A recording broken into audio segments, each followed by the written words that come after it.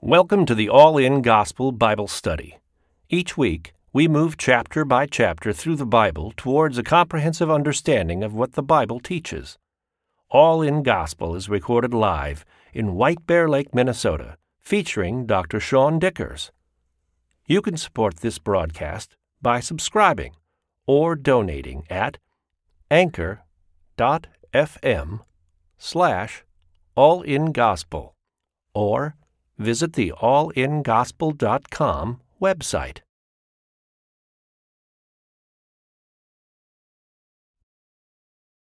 Open up your Bibles to Numbers 7 is where we'll be, and we are going to probably knock off another 2 chapters tonight, because if you've looked at Numbers 7, there's some repetition in this chapter, just a little bit, and I think the way I want to handle it is this will be the first time where I don't read every word, but I'm going to read the words that are identical, and I'm just going to say times 12. So I'll cover all those parts. So I'll have read them, but I'm just going to read them once. Does that make sense? All right. And we'll go through that sort of thing. And it's so exciting. Like when you go into chapters that I think are really, when you're reading them in your own Bible study, these are what I would call the tedious chapters, because they're just a discipline to read through them. But it is, again, it's the glory of Kings to find God's truth and to look at what God's doing here and how he shares his word. So we'll start off, Numbers 7. Now it came to pass when Moses had finished setting up the tabernacle that he anointed it and consecrated it and all its furnishings, and the altar and all its utensils, so he anointed them and consecrated them. Then the leaders of Israel and the heads of their fathers' houses, who were the leaders of the tribes over those who were numbered, made an offering. And they brought their offering before the Lord, 6 covered carts and 12 oxen, a cart for every 2 of the leaders, and for each one an ox, and they presented them before the tabernacle. So these oxen are not for sacrifice. These are to help haul all the stuff, because they don't have their own holdings. So when Moses finished up setting up the tabernacle in verse 1, clearly this is not in chronological order, because he finished setting up the tabernacle, if you remember, way, way, way back. So we would go back almost a year of our Bible study to when he set it up. So it's not in chronological order. However, it's also not a mistake. This is the order that they had in the earliest text that we can find of the book of Numbers. So you have to start asking, what is Moses trying to do by putting it in the order that he put it in? And what's being said here? And it goes back to, I think, that this is also a book that shows God's spiritual organization of the nation. And what comes first for in that process is different. So I'm going to go back through Numbers 1 through 6 real quick again. Are you ready, Paul? Okay. In Numbers 1, God counted the people and he organized the people. In Numbers 2, in Numbers 1, God counts the people and he numbers the people, and he names the people. Remember, he gave new names to each of the tribes. And then in Numbers 2, he organizes them and tells them where they're going to march and what they're going to do. And when he counted them, when he named them, and when he organized them, remember, he organized them in the shape of a cross. Numbers 3 and 4, he in detail gives jobs and roles for each of the people to do. So he gives them some work, and a lot of that work is menial grunt work that they're supposed to be doing. But he gets them to work. And then in Numbers 5, he commands them to clean up. Get the defilement out of your camp, the visible stuff like leprosy, the invisible stuff like jealousy. Let's deal with it. Let's get it taken care of. And he basically cleans them up in Numbers 5. Then in Numbers 6, he shows the way to make a Nazirite vow, and there's this beautiful blessing at the end of the chapter. So think of the order of these things when it comes to preparing for the wilderness, or starting a life of faith when it comes to action and what you're going to do. There's this clear ordering of what's going to happen and what they're going to do there. And now we see Israel reacting to the blessing from Numbers 6. And the proper reaction to being blessed by God is to come and give offerings and to bring what you have back to the Levite priesthood or back to the church. So spiritually, these things are in order, even if they're not in chronological order, right? So the 6 carts, a small note here, is that they are a luxury at this period of history. And coming out of Egypt, the people that had these carts would have had fresh in their memory how easy they made travel. So for each tribe to give up these carts to the Levites would have been a huge, extremely valuable gift, in addition to the oxen and the other pieces that come in verse 3. So they prepped for travel. Then the Lord spoke to Moses, saying, accept these from them, that they may be used in doing the work of the tabernacle of meeting, and you shall give them to the Levites, every man according to his service. So Moses took the carts and the oxen and gave them to the Levites. 2 carts and 4 oxen he gave to the sons of Gershon, according to their service, and 4 carts and 8 oxen he gave to the sons of Merari, and according to their service, and under the authority of Ithamar, the son of Aaron the priest. But to the sons of Kohath he gave nothing, because theirs was the service of the holy things which they carried on their shoulder. So again, this is not fair how Moses treats these 3 Levitical tribes. The oxen here are for labor, and it's important to remember that.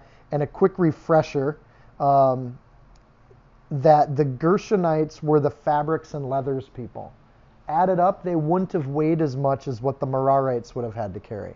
The Merarites had to carry the pillars and the boards and the framework and the silver and the gold. Much heavier, much larger amounts. The Kohathites were not supposed to put any of God's implements on a cart. They were supposed to do it with those poles that they put through the pieces. So to put them on a cart would be a temptation, but they're not supposed to do that. So to help them stay away from that temptation, Moses gets them no carts. However, in 2 Samuel 6, remember when David's moving the ark, he uses a cart to move it and people die. So it's not a good situation, and Moses is doing the Kohathites a favor here. I like the idea that he gives these tribes the work first, and it may look overwhelming to the Levites that they got to carry all this tabernacle stuff on their shoulders. And remember that I really emphasized that when we hit that. But seemingly before they actually have to pick it up and do it, God provides a means to do it to make it a lot easier than it was. Spiritually speaking, I think that's kind of a cool thing. Sometimes God gives you the chore and waits for you to say yes, amen, before he gives you the ways to get through that chore and make it easy. But God provides, and he never provides or tempts people beyond what they're able to do.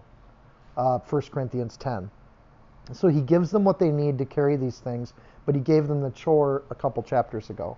Now the leaders, verse 10, offered the dedication offering for the altar when it was anointed. So the leaders offered their offering before the altar. For the Lord said to Moses, they shall offer their offering 1 liter each day for the dedication of the altar. So they're going to spread this thing out over 12 days. This is a big event, a holiday, you might even say. The word dedication in verse 11 is a word you all know. It's called Hanukkah. So the word dedication, Hanukkah, is what they're doing here. This is not the origins of what we call Hanukkah today, but it could be. It would be appropriate. So in Leviticus 8, we had a spiritual dedication of the priesthood, but now it looks like the tribal leaders or the tribes are dedicating themselves formally too. Make sense? So different groups of people. It's purposeful in how they do it. It's a serious event. God's being intentional with this, and he does it in order. So again, God's not a God of confusion. This is going to be an orderly event. So in verse 12, we hit the first day. The one who offered his offering on the first day was Nahshon, the son of Amminadab, from the tribe of Judah. So Judah's the first when they go marching through the wilderness. They will be the first in this dedication too. And Judah will lead the way. And for the rest of this is the same order that they did the census in otherwise. So as we go through these, the order of the tribes is kind of the same here. All right, here's the offering, and this is what I'm going to multiply times 12.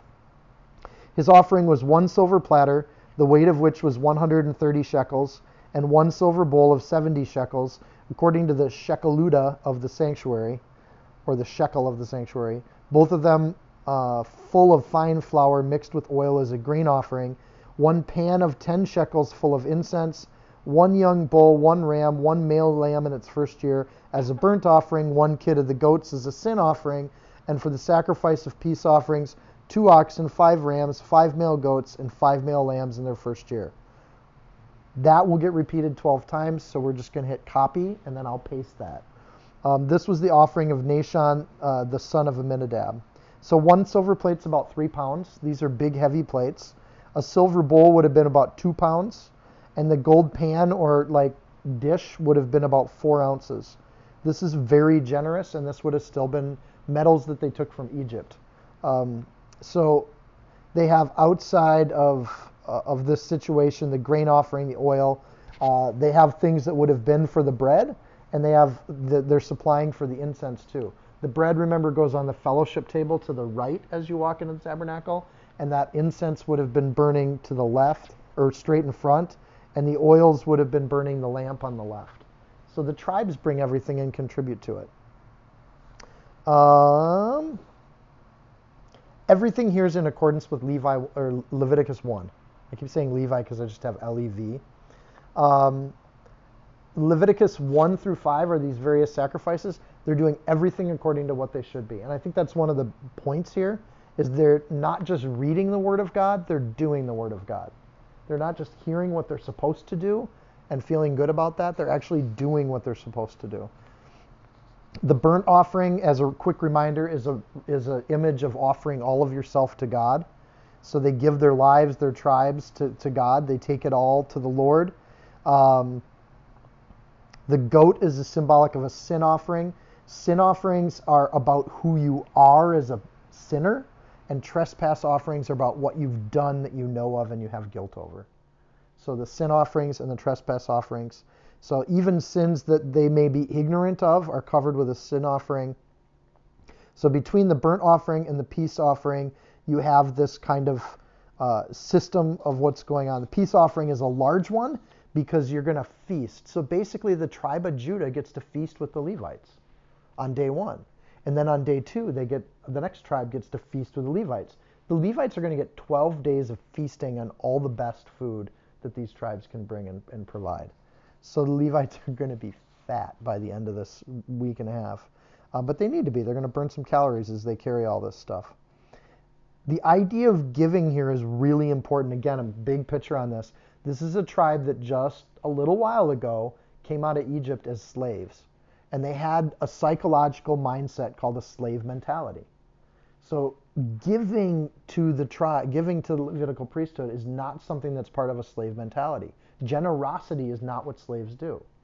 So when they're doing this, God's continuing to train them to be kingdom people that are generous, not slave mentality people that take like they did from the Egyptians, right? So he's continuing to kind of shape how they're going to think, how they're going to be, and they have this communal feast with the priests before they leave. Verse 18, on the second day, Nathaniel, son of Zuar, leader of Issachar, presented an offering, paste. This is the same offering. They're going to do it 12 days in a row. Each leader from verse 18 is called a prince. So when it says here, the leader of Issachar, the word for that word leader is prince. Notice if you go back to the verse with Judah in it, it does not use that phrase. In fact, every tribe that we're going to get to as we go forward are all going to be called princes except for the tribe of Judah. Tribe of Judah, the prince is not named, and the prince will not be named until the Prince of Peace comes from the tribe of Judah. So a slot is set aside here. I love that stuff. When you're reading through kind of one of these chapters and you go, oh, that's a really interesting point. And you start looking through it and you're seeing it and you're going, oh, that's crazy. So when they say the Prince of Issachar and the Prince of Gad and the Prince of all these different tribes, there's no prince when it comes to the tribe of Judah.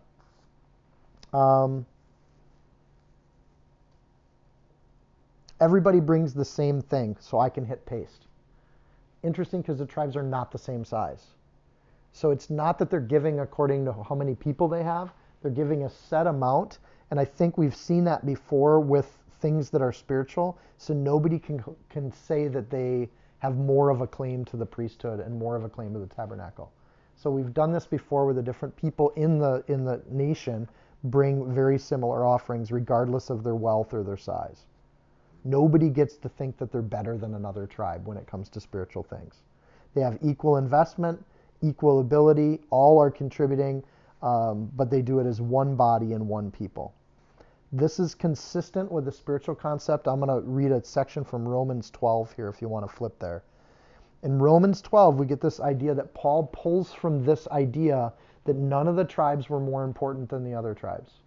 That in the body, everyone has some equal weight in these situations. So Romans 12, verse 3, for I say, this is Paul saying this, that through the grace given to me to everyone who is among you, not to think of yourself more highly than you ought to think, but think soberly as God has dealt to each one a measure of faith.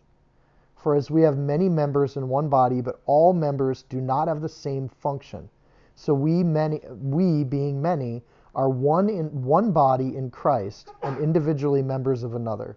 Having then gifts different according to the grace that's given to us, let us use them. If prophecy, let us prophesy in proportion to our faith. Or ministry, let's use it in our ministering. Those who teach in teaching. Those who exhort in exhortation. He who gives with liberality, and he who leads with diligence. He who shows mercy with cheerfulness. Let love be without hypocrisy. Abhor what's evil. Cling to what's good. Just that idea that everybody gives what they can give, right? And in God's eyes, that's all the same thing. And there's no one of those roles that stands out above another. So Paul's getting that out of an Old Testament that has that concept in it again and again. Verse 24 is the third day with Eliab, the son of Helon, the leader of the children of Zebulun. Paste. On the fourth day, verse 30, day Elizur, the son of Shedor, leader of the children of Reuben. Paste. Verse 36, on the fifth day, Shelumiel, the son of Zurishaddai, leader of the children of Simeon. Paste. God notices every one of these gifts. It's redundant, which makes it a long read, but think about the detail God's putting into this right now. Even though they're the exact same gift, and you could just say all tribes gave the same thing, the record keeping of God is this detailed, and if it's a gift to God and God acknowledges and accepts it, he records it. I'll come back to that, but let me do two more of these.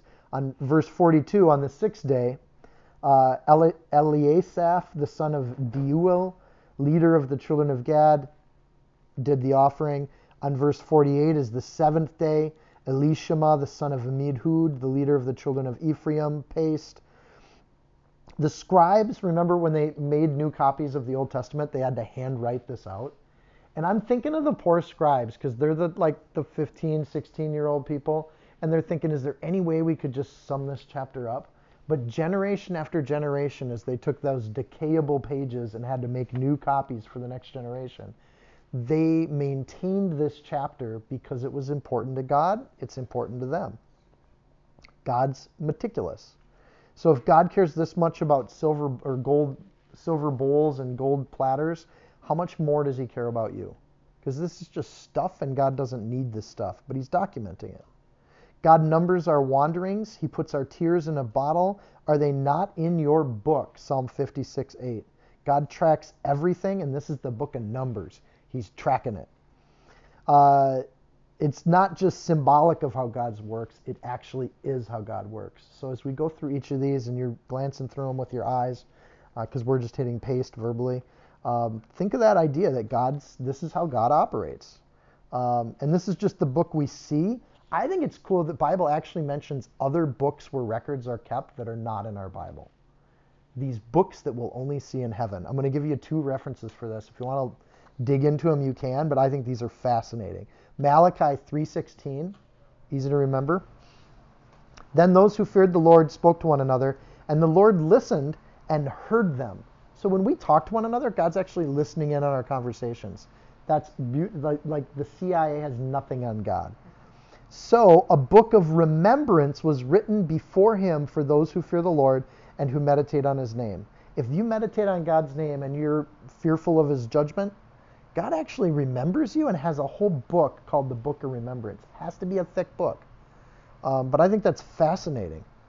And then we can trust that God keeps good records because of this chapter, and they're even perfect records. So in Revelation 3:5, he who overcomes shall be clothed in white garments.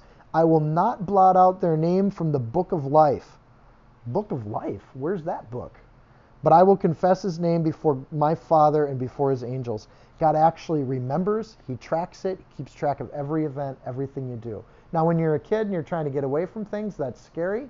That's called the fear of the Lord, right? When you're an adult and you try to get away from things, that should really be scary because you know the depth and the power of God at a deeper level. Let's do another one. Verse 54, the 8th day, Gamaliel, the son of Pedahazur, leader of the children of Manasseh, they present an offering. And verse 60 is the 9th day. Abidan, the son of Gideoni, leader of the children of Benjamin, they present an offering. And on the 10th day, verse 66, Ahiezer, the son of Ammishaddai, leader of the children of Dan, presented an offering too. All these offerings matter, every single one, every day, every word we give to God, it matters. He records it. He puts it in the book of life. He puts it in the book of remembrance. And he's recording each of these people that are otherwise nameless in the Bible. But they're important in this respect. They represented their tribe to honor God. Matthew verse 12. But I say to you, for every idle word that men speak, they will give account of it on the day of judgment. For by your words you will be justified, by your words you will be condemned. Every word coming out of our mouth matters. There shouldn't be one idle word, according to Jesus, in the book of Matthew. Not one. And we have to give account for those things. I'm terrified of that day, because I'll have to account for certain things, unless God actually forgets my sins and they go as far as the east is from the west. If there's a reset point, I never have to explain the things I said when I was 14.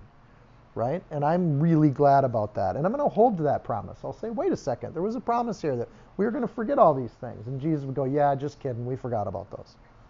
What things? Just messing with you. Verse 72, I have weird imagination about what that moment will be like. And it changes. That's why we have the Word of God, because it doesn't change. Verse 72, then we have the 11th day, Pagiel. Now these guys are coming up to the priest, and the priests are like, I don't think I can eat anymore. It's been 10 days of this. But they're like, no, you got to eat our stuff. I think each of the tribes then would have been making an extra effort to bring even choicer products to the barbecue. Maybe bring some of their special sauce, some rubs, all that sort of thing. 11th day, paste. On the 12th day is in verse 78. This is our last day. Ahira, the son of Enan, leader of the children of Naphtali, they present their offering, and we'll do our last paste. God accepts these offerings. 1,000, multiple thousands of years later, here we are sitting in our living room reading about these offerings because God recorded them. And they're honorable, and for all of eternity, the gifts that are given to God count and they matter. When God recognizes a gift and he accepts a gift, it's kept for all eternity. The same thing's true of you. When you give yourself as a living sacrifice to God, according to Old Testament rules, that's recorded, it's kept in the book of life, and you are remembered, and that is kept through all of eternity. So you then have to be eternal in order for God to remember you for all of eternity. This shows an understanding of God's sacrificial system. It shows that this is embedded in the worldview of what's going on, and it measures life by the standard of the gifts we give to God. When we bow to God's word, God accepts that as a gift. And he ends with a tally of everything. So this is the sum total. You don't even have to do the math because God's even done the math for you. This is the book of Numbers. So it's all added up. Verse 84. This was the dedication or the offering for the altar from the leaders of Israel. When it was anointed, 12 silver platters, 12 silver bowls, 12 gold pans, and you feel like you're singing that Christmas carol almost. But there's turtle doves will come later.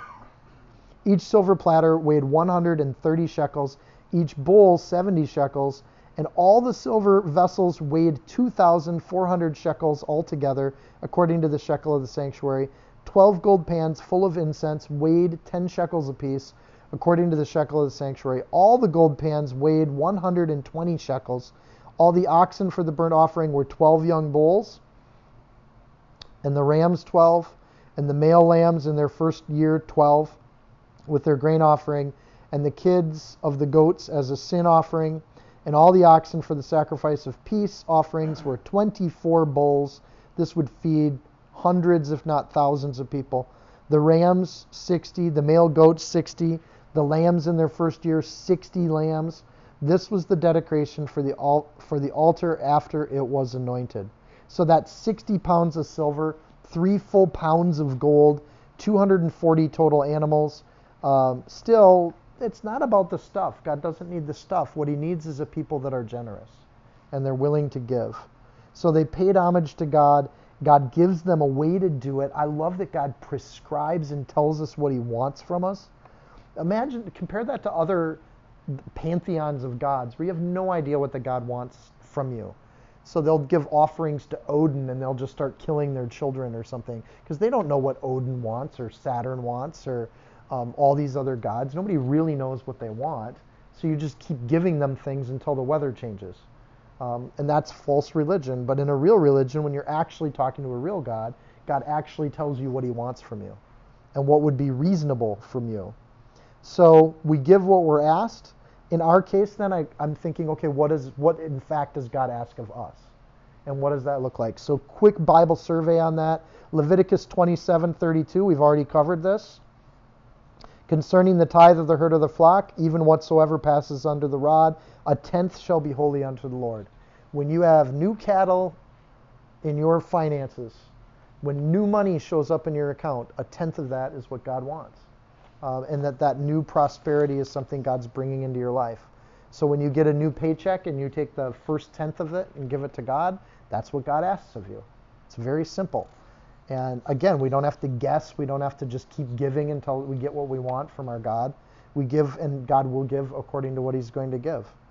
Thou shalt truly tithe all the increase of thy seed, and that brings forth year that the field brings forth year by year. Deuteronomy 14:22. Tithe. Second thing he asks for us, biblically speaking, and he asks for it throughout the Bible. I'll just give 2 verses. He asks you to give that tithe with a generous heart. That's what he asks. So you don't give it begrudgingly or because you have to. In fact, if you give your tithe and you have a sick heart about it, don't give the tithe. It's better to not be hypocritical with God. Like, remember, who are the 2 people that tried to give their field proceeds to Peter, but they were lying about it? Ananias and Sapphira. They die. It was their field. They didn't have to give anything to the church. God doesn't want the money if it doesn't come with a generous heart. What he wants is that heart. Give to everyone who asks of you, Luke 6:30. And from him who takes away your goods, do not ask for them back. This I put in there for Steph. If you loan something out to somebody, you don't expect it back. It's a gift. If they want to give it back to you, great, but don't borrow things out if you really expect to ever see them again. Ezekiel 44:30, the best of all first fruits of any kind and sacrifice of any kind from all your sacrifices shall be the priest. Also you shall give the priest the first of your ground meal to cause a blessing to rest on your house.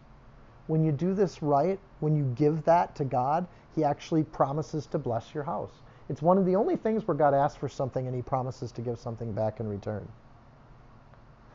Third thing he asks is that we do what we do with humility. So anything we do it in such a way that we don't do it to elevate ourselves above others. And we see that in Numbers too. Everybody gives the same gift, so nobody can elevate themselves above others, right? So they give their 10th, they give it with a generous heart, they give it humbly, and just as a mirror verse in the New Testament, Matthew 6 is one I picked out. Matthew 6 verse 2. Therefore, when you do a charitable deed, do not sound a trumpet before you as the hypocrites do in the synagogues and in the streets, that they might have glory from men. Assuredly, I say to you, they have their reward. But when you do a charitable deed, do it so that your left hand does not know what your right hand is doing. You know this verse, right? That your charitable deed may be in secret, and your Father who sees in secret will himself reward you openly, because godly giving is always noticed by God, even when we think it's in secret. Godly giving always comes with a promise, and godly giving is, according to Numbers, it's recorded, and it's kept track of. So when you do it, God honors it. The end of the chapter is now when Moses went into the tabernacle of meeting to speak with him, God. He heard the voice of one speaking from above. the mercy seat that was on the ark of the testimony from between the two cherubim. Thus he spoke to him. So God's voice is actually emanating from right above the ark of the covenant in the Holy of Holies. And Moses hears him audibly. God accepts the sacrifice. Then God moves into their camp. This is the first time God speaks from the tabernacle.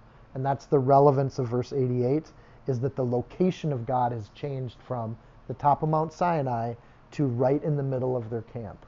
So now they're ready to travel, right? If we're going to move through life at all, we don't want God to just be in some other place. We want him right in the middle of our life. And one of the core ways of doing that is for these people to show what they're going to give to God. And then they do it. So it goes to God. Moses, as a leader, another perspective on verse 88, if you have a godly leader like Moses, look at what he does in this situation. He goes to God, he listens to God, he's in God's space, and he listens to him in mercy on the law, and at that point he knows God, and he's with and he knows God. Wouldn't it be wonderful if all godly leaders met those same criteria, and that they were actually hearing from God and they would do what God says? So that's number 7. Not much when you're just blowing through it, I think, but hopefully those considerations add a little to it and inspire. Numbers 8, the Lord spoke to Moses, saying, "Speak to Aaron and say to him, when you arrange the lamps, the 7 lamps shall give light in front of the lampstand." And Aaron did so. He arranged the lamps to face toward the front of the lampstand as the Lord commanded Moses. Okay, there's a lot more detail about the lighting back in Exodus 25. We already did that chapter. So you can always go back and re-listen to that if you want to. Common in Hebrew literature is that you get a general accounting of something, and then you get a much more detailed accounting of something. And this is an example of that. Genesis chapter 1 and chapter 2 is another good example of that. Genesis 1 is the general creation account, and then in Genesis 2 you get a much more detailed version that kicks off. So Leviticus 24 explains what the lampstand is. They explain it, and now we get in a little more detail how it's to be arranged. Verse 2, when it says you're going to arrange, the word is olah in the Hebrew. This is really cool. It means to go up to or to rise to. So when you, when you go up to the lamps, as though the lamps are not on our level, physically speaking, the lampstand was probably huge, and they would have needed a little stepping stool to get up and put their lights on there too. So it's one of those incidental details that's interesting. Verse 3, it says in front of. They make sure that the light lights up the room. It's not supposed to be hidden. It's supposed to be exhibited with the maximal degree of light or shining. Now this workmanship, verse 4, of the lampstand was hammered gold. From its shaft to its flowers, it was hammered work. According to the pattern which the Lord had shown Moses, so he made the lampstand. Okay, he mentions that the lampstand's hammered twice. So you think, okay, what could be in that? And I wouldn't put much into this, but something as beautiful as the lampstand needed to be hammered out. It wasn't cast in a mold. It wasn't done sloppy-like. It was done with exquisite craftsmanship. The gold calf that the Israelites made, they poured it into a mold. It was done quick, fast, and sloppy. But the work of God, when he does something, it's done meticulously. And that's pointed out here twice.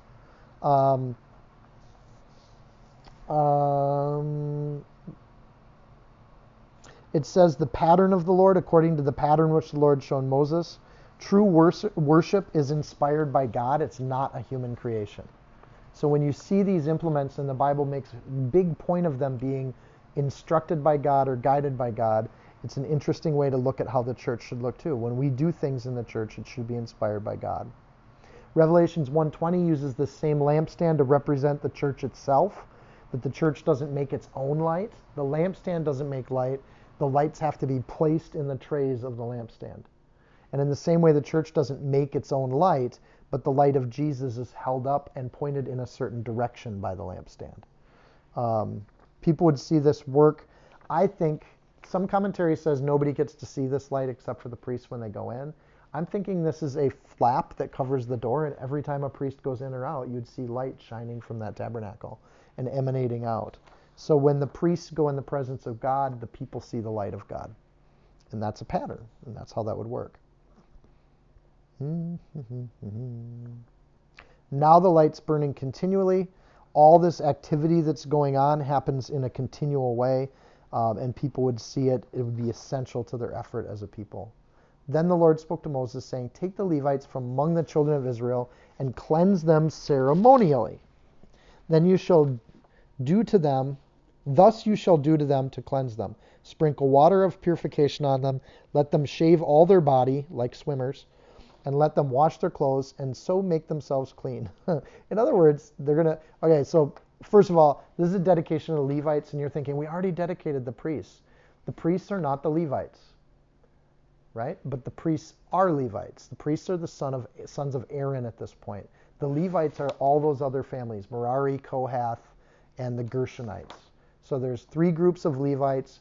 There's a 4th group that's just the sons of Aaron that would be the priests. So we've already dedicated the priests. Here we're back in Leviticus 8, chapters 8 and 9. But here we're dedicating the whole tribe of the Levites who are given to the priests to do the work and carry their stuff. And they're told to take a bath.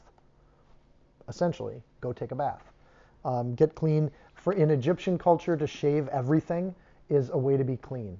So it's a purification ritual. It's a way to kind of clean everything off. Hair would contain the sins of your past, perhaps. So you get a clean start, clean shave. It means from among the rest of the people, which it seems like then the Levites had already started to settle with the different 12 tribes. So we're going to see that when Israel gets founded, the Levites will settle cities in each of the regions of the 12 tribes of Israel.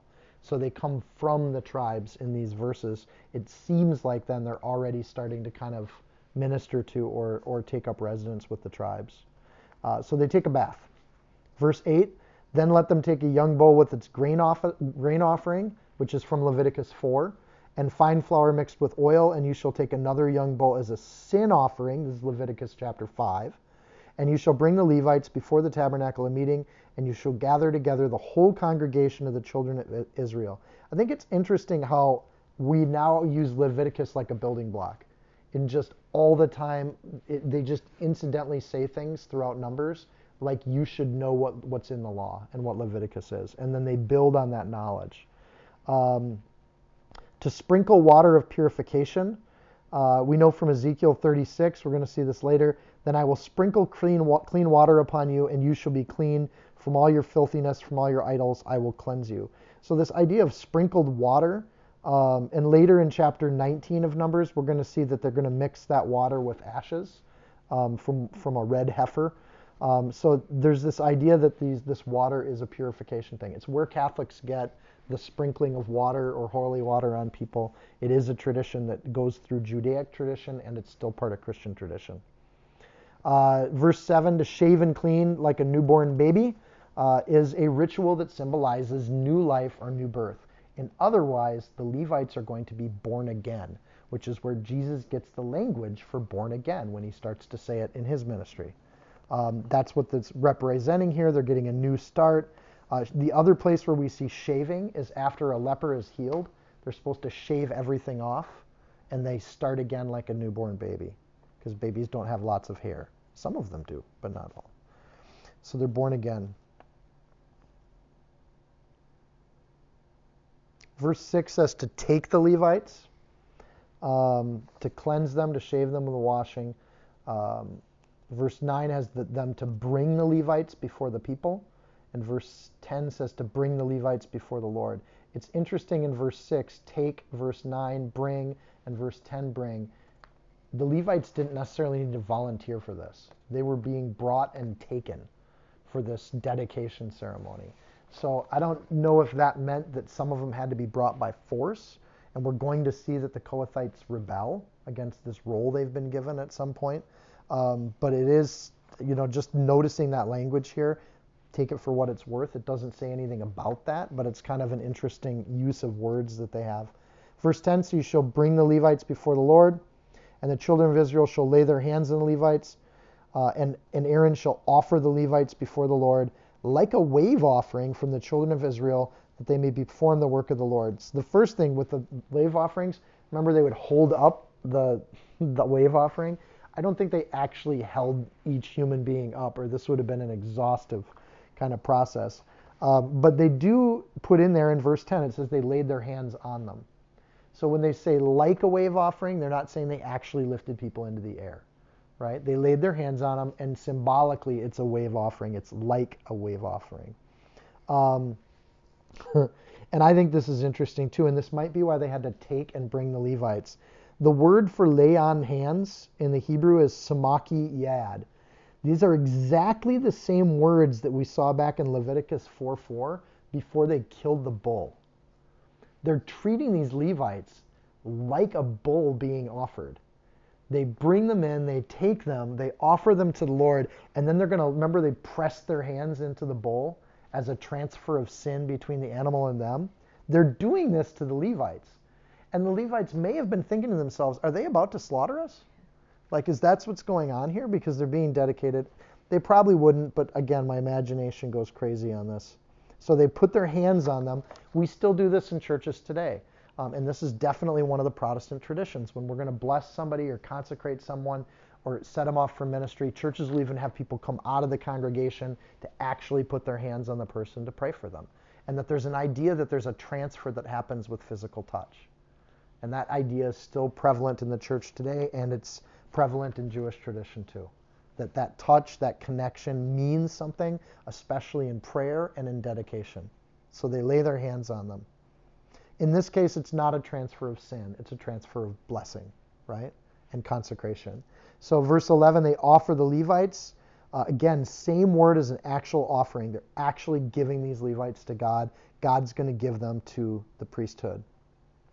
In Ephesians 4, servants are given to do the work of the church. And I think this is an interesting kind of biblical concept that we see in both the Old and the New Testament. When people are going to serve God's kingdom, there's the nation, there's God's kingdom, all the people that want to follow the Lord. But there are some people that are set aside and given to the ministry, like Zach's dad, right? And he's a pastor. He's given to that ministry. It's his life. And once he sets his hand to the plow, he's not supposed to look back. He's supposed to do it for the rest of his days. So when it says given in Ephesians 4, it's like it is right here in this chapter. They're given as equipment for the priests to be able to use. They're tools. And that's what they're giving their life for, to be God's tool. And that's not a debasing idea, that's an elevating idea. It's okay to be humble, and that the last people are actually elevated to be the first in God's kingdom. This is an important role, and there's a whole ceremony here. So they're actually living sacrifices. Only with humans you get to stay alive. And all of Israel is going to give them as an entire tribe to do the work of the Lord. So we're mixing church and state here considerably, right? This is a nation making a decision to serve the Lord. Verse 12, then the Levites shall lay their hands on the heads of the young bulls, and you shall offer one as a sin offering, the other as a burnt offering to the Lord. We're going to give our whole life to you, and our being as sinners, we're going to give that to you too, Lord. And they give it. And again, as a living sacrifice, they can substitute something for their sin. And that's a key concept with God all the way along. And if you want to substitute something for an eternal sin, you should substitute something that's eternal to do that. And it sets up the kind of the message of the good news. Verse 13, when you stand, the Levites before Aaron and his sons, then offer them like a wave offering before the Lord. They give them to God. Thus you shall separate the Levites from among the children of Israel, and the Levites shall be mine. And after that, the Levites shall go into service in the tabernacle of meeting. So you shall cleanse them and offer them like a wave offering. I like that they go into service right away here. With God, it's not as much about the ceremony as it is about getting to work. You're dedicated to God, you start now. You don't wait, you don't give it a year. You start working right now. And for verse 16, for they who are wholly given to me from among the children of Israel, I've taken them for myself instead of all who open the womb. So what we're going to see here is a summary of the rationale behind this. And it's repeated. We've heard this before. The firstborn of all the children of Israel. For all the firstborn among the children of Israel are mine, both man and beast. On the day that I struck all the firstborn in the land of Egypt, I sanctified them to myself. I've taken the Levites instead of all the firstborn of the children of Israel, and I've given the Levites as a gift to Aaron and his sons from among the children of Israel to do the work for the children of Israel in the tabernacle of meeting, and to make atonement for the children of Israel, that there be no plague among the children of Israel when the children of Israel come near the sanctuary. Did you pick up on the fact that there were a lot of uses of the children of Israel over and over and over again? And then you start to think, wait a second, is there a pattern to this whole thing? And there is. What's interesting about these verses, and first, this is a rephrasing of an idea that we saw back in Numbers 3. Numbers 3 verses 40 through 51 said virtually the same thing. Only this one says it a little differently. It's organized differently. And if you look carefully, we once again get to see our friend, the chiastic form. And it's balanced out. So in this case, we see this kind of balancing out of things. In fact, if you go all the way from this passage back to Numbers 3, and you look at everything we've done so far, you see very similar concepts coming in, and right in the middle of all those concepts, and then you think, they wrote it this way. That's why it's not in chronological order. In the middle of this passage and the Numbers 3 passage, directly in the center is the Nazirite vow that's at the middle of all of this. And you think, God's word is perfect in dimensions that we can't even understand when we read through it. And then people critique it like they know better, or that they could do better in the writing than this. It's written specifically with detail, links, accounting of the relationship, their job, their role, and it's in chiastic form. And then this passage alone is in chiastic form too. So verse 19 is a run-on sentence. And if you take verses 16 through 18 and you balance it out with 19, it actually comes as a chiastic with similar ideas. He's going to take the children of Israel. He's going to take the children of Israel. The firstborn amongst the children of Israel, the firstborn amongst the children of Israel. Right in the middle is verse 18. I've taken the Levites instead of all the firstborn of the children of Israel. So you see this kind of balancing form in verses 16 through 19. You see the same form as this passage bookends a section of Leviticus. And in the middle you see these key points, these things that are there. The reason they did this is that in ancient script they didn't have bold-faced text. They didn't have italics in the Hebrew. So they used this form in order to get you, the reader, to see these key ideas.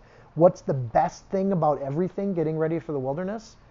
The Nazirite vow, setting yourself apart, being different for God. What's the best thing, or what's the key justification of all this? Because God owns you, and He's taken you, and He's taken you into His own. Another piece of this chiastic form is the whole point of this, practically speaking, is those little Jewish kids had to memorize this stuff. And this repetition of phrases like children of Israel is to help them memorize. It makes it easy so they can put it in their head. And you think of an entire nation of people where they're memorizing God's word. And they make that a priority as a culture. And they do this. So God affirms why and how this relationship is based. There's no secrets in God's word. There's no mystical knowledge. There's no secret truth that only if you buy this book for $19.99 you can hear the secret mysteries of your relationship with God. None of that stuff in the Word of God. It's all straightforward. It's all laid out. The rationale for it's right there. There's nothing mystical or secret about any of this stuff. Again, separating it from almost every major world religion out there. It just becomes this distinct. Judaism is so different from everything else the world had. And you think, wow, this is incredible. So don't miss what God's intention is here. In the New Testament, you're probably already asking yourself, well, what's God's clear intention after Jesus? What is it we are supposed to get out of that? And it's really simple. And Romans 12, verse 1, lays it out for you. God's plan for you is right here. I beseech you, therefore, brethren, brothers and sisters, by the mercies of God, that you present your bodies as a living sacrifice, holy, acceptable to God, which is your reasonable service. It's a reasonable reaction to what God's done for you. And don't be conformed to this world, but be transformed by the renewing of your mind, that you may prove what is good and acceptable and perfect will of God. Israelites are doing the same thing right now. They are being transformed through generosity from slaves in Egypt to conquerors in the promised land. And they're being transformed by the renewing of their mind, by the study and the obedience to God's word, and giving themselves over to God. So how do you do these things? It's right here. You do God's work. Right?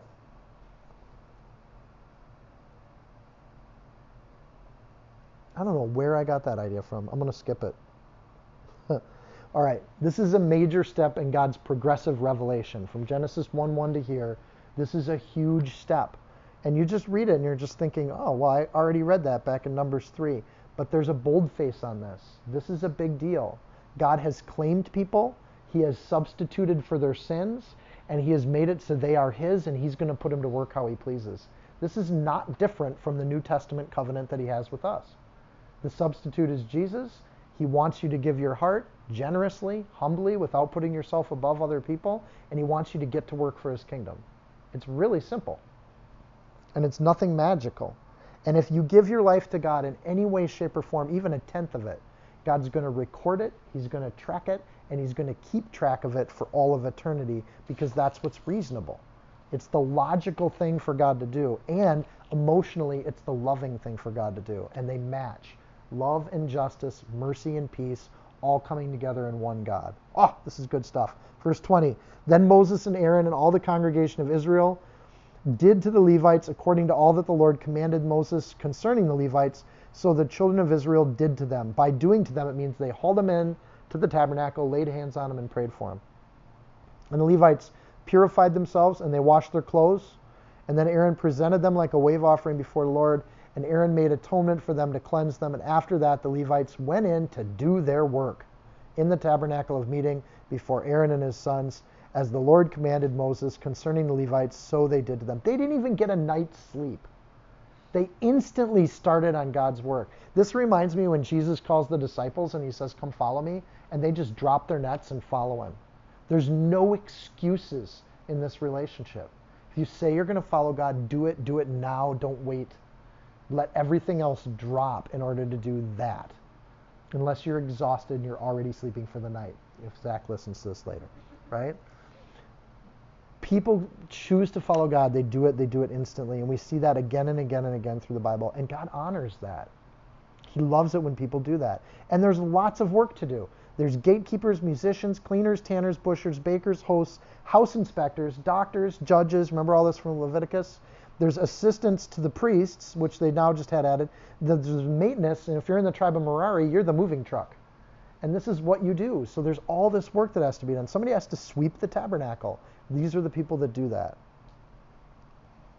For the kingdom of God is not eating and drinking, which is sad for me, but righteousness and peace and joy in the Holy Spirit. For he who serves Christ in these things is acceptable to God and approved by men. It's Romans 14, verse 17. Then the Lord spoke to Moses, back in our chapter, Numbers verse 23. Then the Lord spoke to Moses, saying, this is what pertains to the Levites. From 25 years old and above, one may enter to perform service in the work of the tabernacle of meeting. And at age 50, they must cease performing this work and shall work no more. They may minister with their brethren in the tabernacle of meeting to attend to needs, but they themselves shall do no work. Thus you shall do to the Levites regarding their duties. Okay, this is the coolest passage of verses. This is really neat stuff. The word work in here, I'll get to that in a second. Let's get to the age requirement. The age requirement here is from age 25 to 50. They're going to work. That's a 25-year career. But if you remember back in Numbers 4, verse 47, those weren't the years, were they? Do you remember what the years were? 30 to 50. Very impressive, Mandy. So apparently, there's a 5-year apprenticeship period here. Getting to work means you're going to be working as someone's apprentice. So the electricians, they got to serve under someone, learn how to do it. The cable people have to apprentice with people, and they have to do this here too. So there's apparently this training period that's there. What's interesting is that it's 5 years. Today we expect that, like, if I work here for 2 weeks, I should get my raise. I know everything at this point. And here it's like 5 years. No, this is how we sweep the temple. This is how we carry the board. And you're like, really? I got to study that for 5 years? Yeah. You're going to do it exactly according to how they want it done. But that's not the coolest part about this. There's very particular wording in verses 23 through 26. Very particular. They use a few different words for the word work. And in the English, it's just work, work, work, work, work. You see all those works in the thing? In the Hebrew, it's nothing like that, and it takes on an entirely different meaning. The word work is translated in multiple ways here. Sava, which means war. Abad, which means serve. Sharat is in there. Shamir, which means to keep guard like a soldier. And avoda, which means to do manual labor, to work with your hands. And all of these are mixed in there. And then, of course, mishmeref, which is to keep or preserve something with an obligation. They're all mixed in here, and I'll kind of walk you through it. I'm not sure why in the English we softened the text on this. And I don't know, sometimes with translators you don't know. We had the one with Bonnie's NIV translation where you're like, why would they add that and try to make new meaning out of that verse when it just wasn't there? Here it's like they're taking away meaning by not translating these words as different words and just saying work, work, work. So for example, in verse 24, it says to perform service in the work. That's actually the use of the word za. All of those words are just zava 2 times. And zava means to fight. It means to go to war, to wage war, to muster in order to get ready for battle. In other words, when they get ready to go, they're going to enter into warfare or work and at the tent of God. To become a servant of God is to enter into spiritual warfare. And that's the phrasing here. Then the Lord spoke to Moses, saying, this is what pertains to the Levites. From 25 years old and above, one may enter to war the war of the tabernacle. That's literally what that's translated as. But they soften it and just say to do some work in the tabernacle. But that's not what they're doing. They're doing spiritual war. And this world doesn't like that God's tabernacle is set up and organized accordingly. This is, and again, let me point out the particularness of this here too. We've only seen that word one other time in the Bible so far, and that's Exodus 38:8. There were women who assembled to war in front of the tabernacle. That prayer warrior group that seems to have been sitting outside the tabernacle, this group of women, they were conducting war in front of that tabernacle, spiritual war. And now we have the second use of that term is right here in verse 24. These Levites that are going to perform the war of the tabernacle. And in context of the women, too, that means partially their job's to pray. But they're entering into this battle. I think this is just an interesting image. I'm going to read those same verses, but I'm going to translate them into, I think, a little more accurate English. This is what pertains to the Levites. From 25 years old and above, one may enter to war the war labor of the tabernacle of meeting. And from ages 50 years, they must cease doing war, and they shall not labor. They may serve with their brethren in the tabernacle of meeting to keep the guard of the tabernacle, but they themselves should do no labor. Thus you shall do to the Levites regarding their charge or their military duty.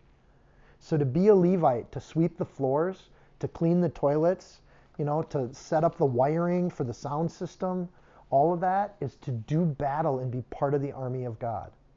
It's amazing how God elevates these lowly tasks of hauling boards on your shoulders to being the war of God and to do the work of God. Because God doesn't need us to fight his battles. He wants us. And that's so impressive. And it makes you want to sing praise songs, right? Such a great image. So either they expected to be instantly attacked in this, or God is talking about a spiritual warfare here. Their lives are going to be this. They're not representative of something here. They are the soldiers that are in the tabernacle. So God's telling Israel that when they worship, that is their warfare. When they offer things to God in peace and joy and love, that is their battle. That is the strategy. Love the Lord and let God change the world through the tabernacle and through the church. That is it. Paul speaks like this all over the place, right? He uses this military language in a number of his letters. And he does it because he sees it right here. When he reads this in the Hebrew, he sees that the calling is a military calling. So Paul instantly keeps that. You'd think Paul's the genius that came up with it. He's just mirroring what he reads in the Old Testament. And he's using that same kind of language when he talks about the Christian walk. This is amazing. The real obedience to God and doing what God says, that is spiritual warfare. And we as humans, I think, want to add something to that. Like we should do more. We should be more militant. We should do more things. But what God asks of you is your reasonable service. Serve the Lord, love God, love your neighbor as yourself. It's really simple, right? But it's so hard to do it. So you have all these kinds of things, and different people react to that obedience to God in very different ways. And I think most of us have seen this. When you are obedient to God, the people that are faithless feel guilty. When you're obedient to God, the faith wimpy people, they start to get jealous of you. When you're really obedient to God, the people that are faithful and prideful get indignant. Who do you think you are? And the people that are faithful get joy and fellowship when they're around other people that are trying to obey God too. I'm just trying to serve the Lord. And those people build deep fellowship in the church. Different kinds of people react to obedience to God in very different ways. Why aren't you having a drink with us? Because I'm taking a Nazarite vow and I'm backing off on the grape juice for a little while. I'm trying to be obedient to the Lord. People react to those very little things in very different ways. And some of you have already experienced that too. Like, I want to get to Bible study tonight. Why do you need to get to Bible study? And people in our life will react to things like, because I'm trying to be obedient to the Lord and I'm trying to learn the Word. Like, what's wrong with that? But people react to those very little acts of faith, those reasonable services. They react to them in very different ways.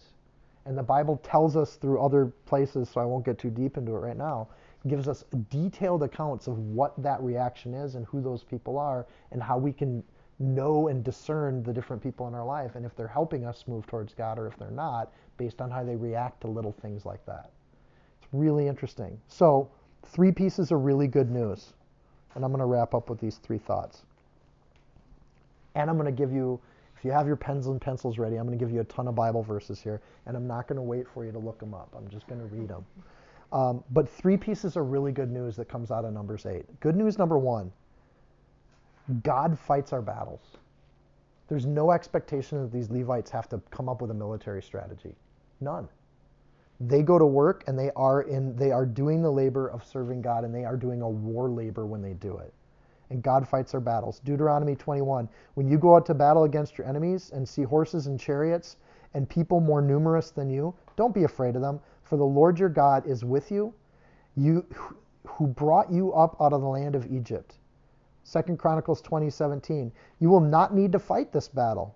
Position yourselves, stand firm, stand still, and see the salvation of the Lord who is with you, O Judah and Jerusalem. Don't fear or be dismayed. Tomorrow you go out against them, for the Lord is with you. Man. 1 Chronicles 28, verse 20, then David said to Solomon his son, be strong and courageous, and do it. Do not be afraid and do not be dismayed, for the Lord God, even my God, is with you.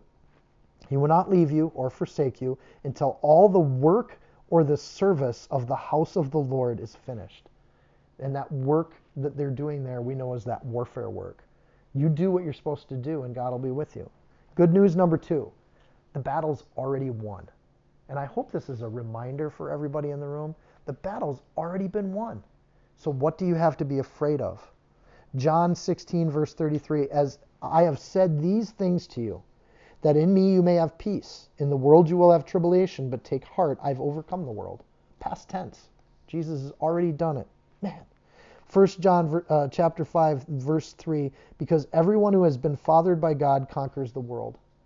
If you're the children of Israel, if you're the children of God, God's already conquered the world. This is the conquering power that has conquered the world, our faith. Now, who is the person who has conquered the world except the one who believes that Jesus is the Son of God? That military language keeps coming up in the Bible, and it's because we do battle, we come into conflict and contrast with people that are of the world. And it's not that we want to. We can love them with our whole heart, but it's because they don't want to obey God. So there will be points of resistance. But don't worry about it. Jesus is there, and he's already conquered. Good news number 3. Anytime there's a battle in our life or a struggle in our life, if we prepare ourselves like the Israelites prepared for the wilderness, we have the armor that pretty much makes the fighting not a big deal in the first place. It's not like we have a chance of losing when we prepare ourselves for these situations.